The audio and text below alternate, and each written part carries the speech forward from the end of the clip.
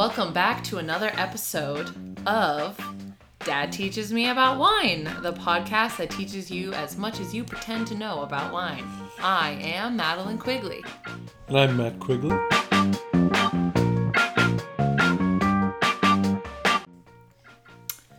right, and okay.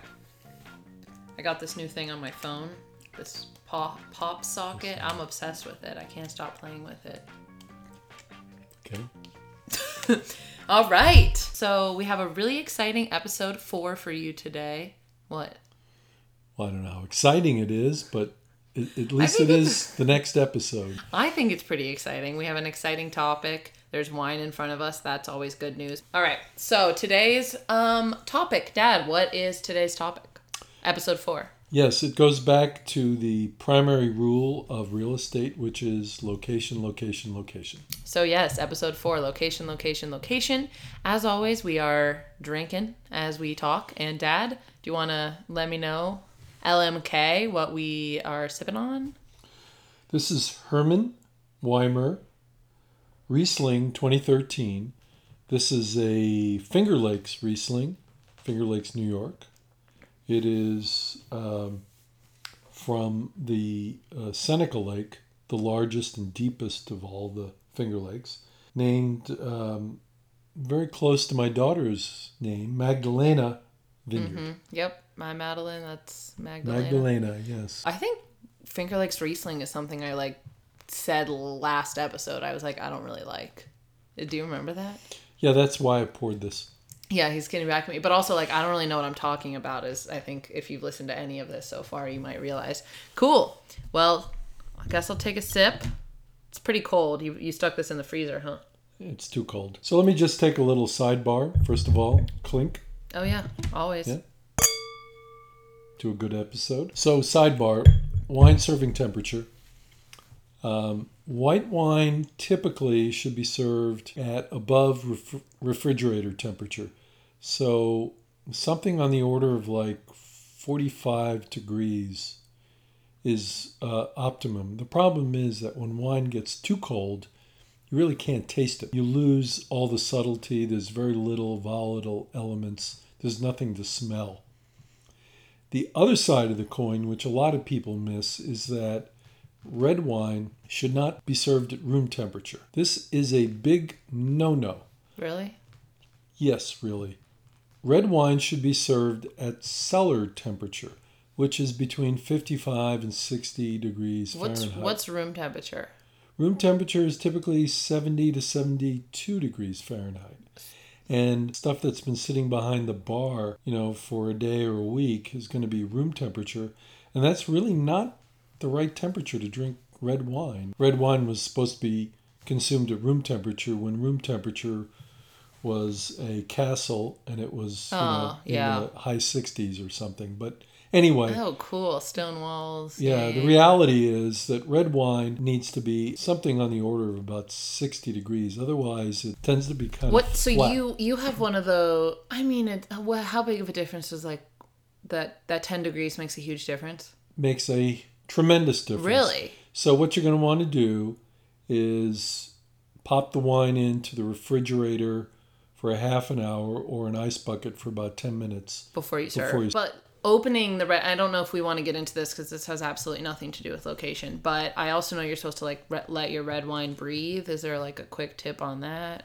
Is that a real breathing thing? Has to do with oxidizing the wine and trying to break down the tannins.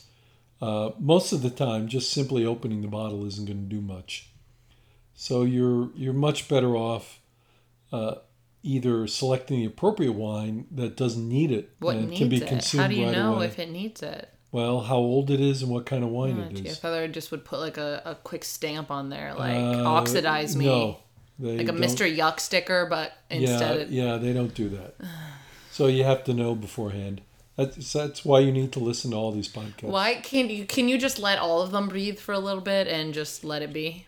Yes, you can. This will not hurt any red wines. I found a shortcut. And the best way to do it is actually in a decanter because you need a wider surface area. Yeah. Because the breakdown is going to occur on the surface. Okay. So if you have a bottle and you open the cork all you have is this little tiny surface at the top Yeah. where the action is occurring. Yeah. Whereas in a decanter, you have a much larger He has surface. this decanter that literally looks like a mouse. Isn't it called the mouse? Or do I just call it the mouse? I guess so. That's one of the decanters I own. Yeah, he's got a couple. Right. So We should get back to location. Yeah, we should get back to location. But basically, if you want to look fancy with your red wine, pop it in a nice bucket for 10 minutes with the top off before you serve it to someone. But don't get any water in there. Yeah. Okay. All right. Back to location. What we've kind of hinted at many times on this show so far in all the 3 episodes has been that location is the most important. Well, I look at it really as part of the triad, the stool in which a good wine sits. Okay. Or stands. So you've got location, you've got the grape, and you've got the producer. So those are the 3 things that actually determine what the wine is going to be. Okay. Producer, grape, location. Correct. Got it. So location is really fundamental. And what makes location important? The French have a wonderful word for it, which you probably heard and didn't understand, which is terroir. I mean, they're not idiots. Like, that one's... Well, people have heard the word, but it means a lot. And what it means is not only location... Not just dirt. Not just location in the sense of a GPS coordinate, but also the ground and the type of soil, the drainage, and also how it faces, whether it faces the sun as it rises, faces the sun as it sets, or doesn't see the sun at all. Good wine is usually made in a situation where it sees a lot of sun. Because basically you're converting the miracle of the energy from the sun into the grape. Yeah. Is there a way it could never see the sun? It's indoors? No. It's north facing. There are no north-facing wines, period. Really? They wouldn't exist? Almost all great wines face west.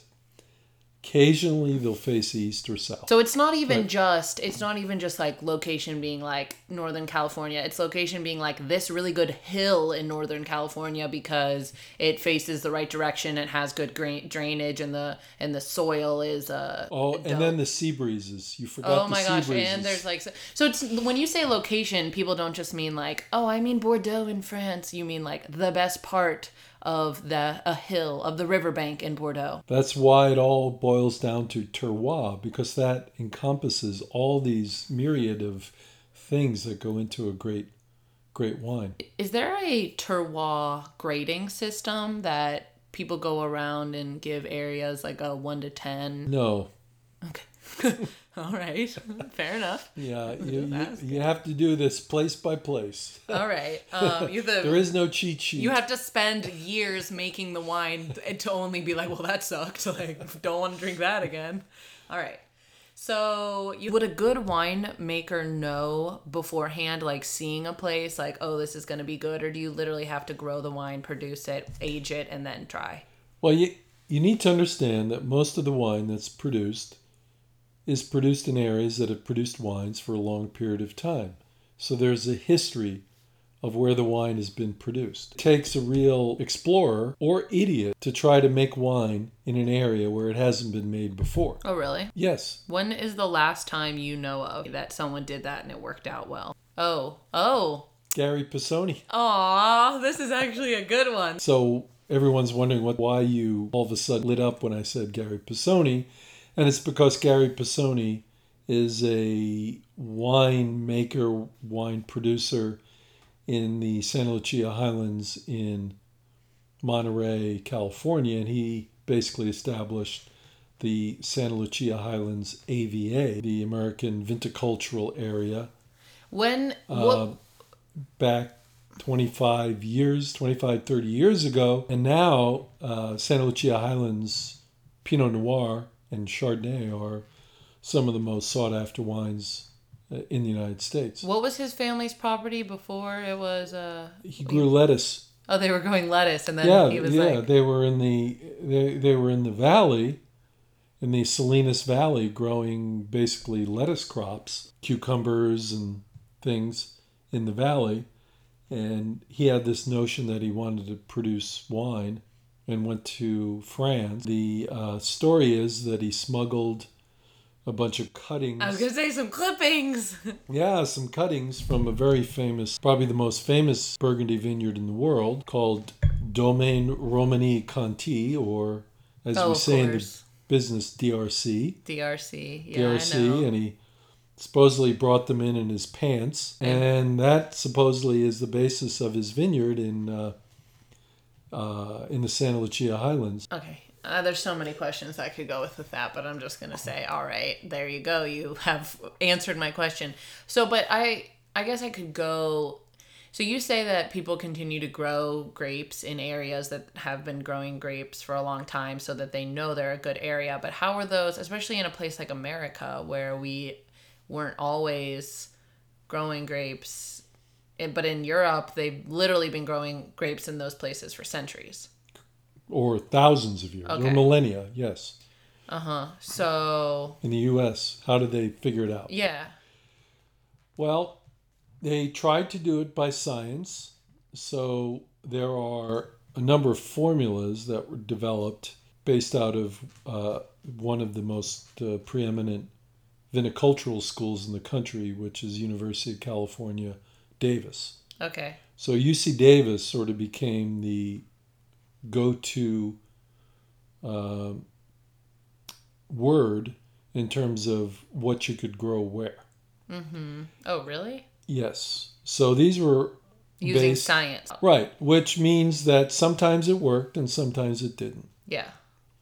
So, for instance, the Santa Lucia Highlands, which we just talked about, which has become world famous for Pinot Noir and Chardonnay, which is typically what we call a cold weather grape, or at least cool weather grape. Mm-hmm. And we've covered this in prior discussions. Episode 3, baby. Check it out. UC Davis looked at the temperature chart and said, no. This is hot. You should be growing Cab, and you should be growing Syrah. You should be growing Semillon. These are all what are termed hot weather grapes. However, what they didn't take into account... Dem sea breezes. Dem sea breezes that come in at noon, almost on the dot, yeah. Every day. And all of a sudden you get this huge breeze coming in through the Salinas Valley off the Pacific coast. And there was no way that you could account for that just looking at high and low temperatures. So Gary Pisoni was like, haha, LOL, got you, UC Davis. Well, I think it was more like, I don't think you know what you're talking about. I'm going to do this anyway. Sounds cool. And you know what? He did a good job. It worked. It worked out for him. Out for him. So how can you start to build a general knowledge of wine locations? Should you be pairing it with the type of grape, varietal, or should you be pairing it... I guess, how would you start to gather a knowledge of wine location? Because for me, I can start to try to remember things, but I don't know if I should be paying attention to the varietal or I should be paying attention to something else. Well, I think it's a combination of both. I think that the varietal follows the climate. Mm-hmm. So if you understand the location and the climate, then you'll understand what varietals ought to follow. But because of all the microclimates and the odd way that things have, like in Santa... California, it's difficult to know in general what is going to work. Didn't you say Santa Barbara also has cool weather grapes? Right, exactly. Santa Barbara is a beautiful Southern California location, sunny, warm all the time, except that it grows cool weather grapes because if you look at a topographical map, as I do all the time, there's this weird shift right at Santa Barbara where the mountain range doesn't run north-south. And all of a sudden it runs east-west. So this opens up a huge corridor to allow cold air to come in. And in that area, you can grow all these so-called cool weather grapes. So when I start paying attention to wine and I try something that I like, should I try to find other wines from that area? Or should I try to find other bottles in that varietal from different areas and kind of compare? What's going to be... Yeah, it's a different way of approaching your education. I think that the most logical thing to do is to explore similar grapes by different producers in the same area. Okay, that's a good... So in any given area, the producers will typically demonstrate the entire orchestra of what you can produce in that area. Mm-hmm. So one producer may focus in on the violins and another producer is doing the bass or whatever. This is a music analogy now. Well, I don't want to stretch it too much. So they're all focusing. One guy might focus really much on the way the grapes are pressed, and the other guy's maybe the way he ages it is his focus. Right, and you may not know what their focus is, but all you know is that, John Smith produces this wine in this area. Mr. Jones produces a different wine, and I've tried both of them, and I may like one versus the other. And it may just be the way they make the wine, or the vineyard may be slightly different. Mm-hmm. One may have a little more, ocean influence, blah, blah, blah. So if I decide I really like this Syrah from Santa Barbara, no, that's not something. Is that a cold weather? Unlikely. What's a cold weather being grown in Santa Barbara?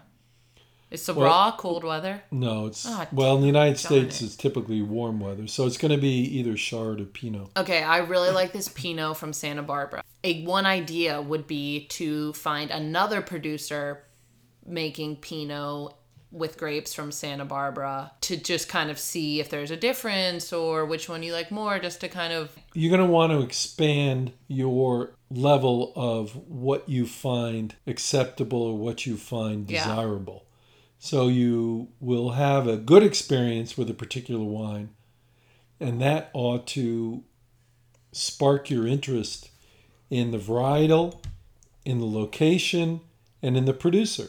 Now, the easiest thing to vary within that equation is the producer. Yeah. So you look at different producers in the same area to get an idea of whom you like. So, for starting to learn more about location is key. It is fundamental. Yeah. And if you want to become serious about wine, then there's no way around it. Enology, or the knowledge of wine, is really applied geography. Mm-hmm. It is the basis. What I would suggest to everyone listening is that they get a basic wine atlas so that when they drink wine and they don't know where it's from, the first thing they do is look it up. Okay. So that they're able internet, to pigeonhole. Well, they can do it on the internet, but there's some great books written by Hugh Johnson. Shout out Hugh Johnson. We're sponsored by Hugh Johnson, actually. This is all... Yeah, right. No, Hugh Johnson, I think, is retired or not working a lot anymore, but... he wrote a book called The Atlas of Wines. It's gone through probably 10 or 12 different editions. And then the great thing about it is you really don't need the most up-to-date edition, because if you're going to learn about wine, you just need basic knowledge about the geography. So even if you're 2 or 3 editions old, it's okay. The wine didn't move. So it's still there. You can get a secondhand copy on the cheap. Yes. And in the last number of years, he's been writing the book with another person called Jancis Robinson. Do you have one of those in here? We record in my dad's library, P.S. We have one of those. Even though I'm not somebody who necessarily recommends books, I think that a great wine atlas is... You recommend books all the time. I recommend books to read and then throw them away. But in terms of keeping a book... Oh, okay. A wine atlas is invaluable because it's always great to drink a wine, if you don't know where it's from, to be able to actually open a book and point your finger Does at it where did it have all come the from. producers in it, or what is in the wine atlas? The regions, or... Okay, so we're going to We could do a whole episode on this, I guess. Yes, but let me just take a little sidebar here in terms of what we're really talking about. Virtually every country has some sort of regulatory body that allows producers to put a particular name on a label in terms of where something comes from. Yeah. But what does this have to do with the book? What this has to do with the book is that those locations are all specified In the book. within the book, and you're able It's a rule to book. recognize, right. And within all those locations, there are even single vineyards. So if you get a Barolo that has a vineyard name on it, you can open the book and You can look up that. you can look up 'Cause I was gonna say- like the 5 acres that this came from. I was going to say, what part of the label am I looking at in this book? And this book covers the world. Yes, This guy must have been busy. he was very busy. Okay. It was a life's work. I have my wine. I'm like, ooh, this is good. I want to know more about it. Pull out my book that some guy on a podcast convinced me to buy. I look at my label. What part of the label am I going to look up in this book? First is the country. What if you don't know? It'll be on the label. It always tells you the country of origin. Okay. But the next leap is the locale. Mm-hmm. So you may have to go to Google Map to figure out where it was produced from. And in Europe, the main name on the label will usually be the locale. So it will scream out Barolo. So What did you do before the internet? you had to read a lot and know about this. Yeah, they didn't make it easy, huh? No.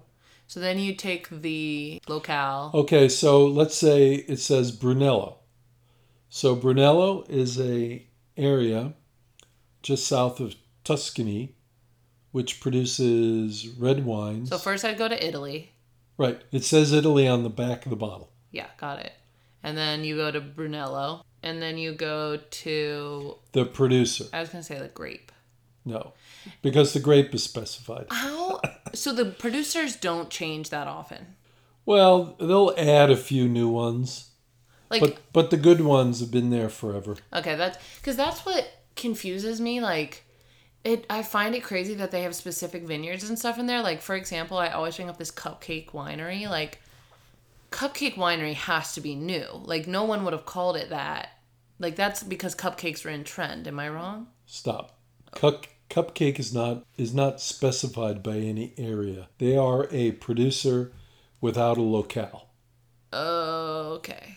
So they're like, hey, try our American Chardonnay. They're like $2 Chuck. Okay. They buy grapes. We're not going to be sponsored by Cupcake anytime soon. Okay, yeah. Sorry, Cupcake.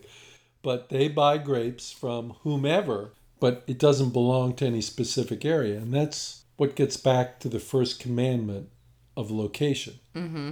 Is that when you look at the label, it will tell you where the wine comes from.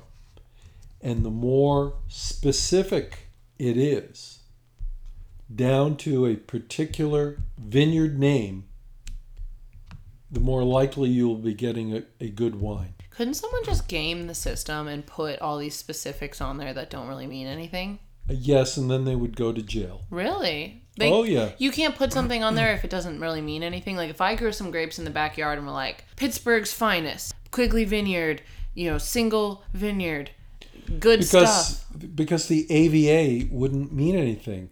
If you grew grapes here, the AVA would simply be United States. So I couldn't put anything more specific than the U.S.? Right. Then if you grew grapes here, they would be United States. But I couldn't even say Western Pennsylvania. No, because it's not an AVA. Oh, you're It not means allowed to nothing. put you're not allowed to put something on there just for fun. Correct. So you may produce the world's greatest wine In our backyard. in our backyard, but guess what? It would be called wine from the United States. But what if I got someone out here and was like, check this out? Well, unless you convince the people from the Bureau of Alcohol, Tobacco, and Firearms to make Fox Chapel an AVA, this would still be wine from the United States. Madeline Quigley's wine from the U.S. Yes. Yeah, all right. So I guess that is kind of a really good rule of thumb. The most specific wine you can find is going to be better than, wine from planet Earth. So corporate wine like Cupcake or Yellowtail or whatever, they're really not worried about whether somebody doesn't like the product or not. They're just producing literally millions of bottles of product. So is for example, Yellowtail or Barefoot type of wine going to taste anything like what is the main difference going to be? Is there going to be a lack of body or structure in a Yellowtail Chardonnay versus a Chardonnay from the Santa Lucia Highlands? It would be the difference between listening to a high school orchestra play Beethoven's Fifth versus the New York Philharmonic. Some high schoolers are... Right, they'll get through it. Oh my gosh. You will lose all the subtlety and... Yeah, it's Chardonnay, but that's all it is. It's Chardonnay. Now, this wine has actually warmed up a little bit, so what are you thinking about this? Oh, what does it tell me about the Finger Lakes? No, what does it tell you about where it was grown? Well, it is not that sweet. It's sweet. It's actually pretty sweet. Damn it. I really think that... I've got a cold, and I just yeah. I can't really... Excuses. I don't know, Dad. I think I'm really bad. I was first going to say it doesn't have a lot of flavor, but you're also making a face at that, so I don't know if I'm going to win this one. It tastes like... It doesn't have a lot of, oaky flavors or anything in that. None at all. Okay, all right. Yeah, you hit that one. I got that. It doesn't have any flavors like that. This is painful right now for me. Please say something. Sorry. Okay, I'll step in. So, as a Riesling, in general, Rieslings tend to be another cool weather grape, even beyond. Those Chardonnay. are some cool grapes. Well, no, cold weather. Yeah. Even beyond Chardonnay and Pinot Noir. So when you get even into colder climates, you get into things like Riesling. Can I ask a question? Of course. What is it about the Finger Lakes that make this cold weather climate? Do we have a cold climate here in Pittsburgh? And we've we've got some rivers. What about New York versus Pittsburgh makes the Finger Lakes an AVA and Pittsburgh somewhere where you wouldn't grow wine? Are we just building houses on land we could be growing grapes? Yeah, that's a excellent fundamental question. And some of it has to do with what people are willing to experiment with. Yeah. So a number of years ago, there were a couple of pioneers who were willing to experiment in the Finger Lakes and were able to produce wines that were at least quaffable. Mm-hmm. Theoretically, you could grow grapes in Pittsburgh. They, again, would probably have to be cool weather grapes like Rieslings and the like. But in a town like Pittsburgh, the real estate is probably worth more than the wine. Than what you would make in planting grapes for a very mediocre wine. Do you think the Finger Lakes wines are mediocre? Or do you think they've had more time to hone in the craft? I think at best they are good wines. Mm-hmm. I think that the vast majority of Finger Lake wines are mediocre wines. And it's not a reflection on the winemakers, it's a reflection on the fact that they're trying to grow grapes in an area that is very much right on the limit of what can be done in terms of climate. Well, I think on that note, we can wrap up this wonderful episode 4, location. I think we've given a good just introduction, at least emphasized how important location is when it comes to wine. Any final notes from you? Again, it's a knowledge of geography. You will never go wrong by learning geography when it comes to wine.